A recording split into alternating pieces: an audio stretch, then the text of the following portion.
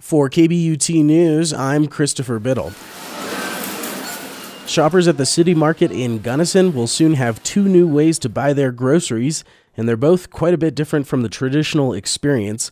When the store undergoes a renovation starting in April, it will receive technology that Kroger, City Market's parent company, is calling Scan Bag Go, whereby customers scan items as they shop, and when finished, simply walk out the door without going to the register.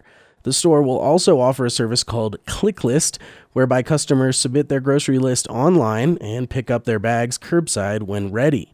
KingS Soopers City Market announced at the end of January that they'd be adding Scan Bag Go to 34 stores in Colorado. No other store location in the state has been confirmed, but Adam Williamson, a spokesperson for the company, told the Denver Post that it would include stores in Longmont and Boulder. I spoke to Adam Williamson by phone, and I basically had three questions for him. First of all, why Gunnison? As part of what they're calling the Restock Kroger campaign, the company is introducing the Scan Bag Go service in 400 stores nationwide. That's roughly 27% of their stores. They've already brought ClickList to more than 1,000. It just so happens that the Gunnison store was due for a renovation, so it was an obvious choice. Second question, can people still shop the old-fashioned way? Yes, cashiers will still be available. My last question, what does this mean for the employees? Will automation mean less paying jobs? Here's what Williamson said. There is no loss of positions at all. It will create some changes on the front end, but it will not take away job opportunities at all. Some of those front-of-house changes could include, for instance, hiring fewer cashiers, but more associates, as he calls them, whose job it is to shop for the ClickList users.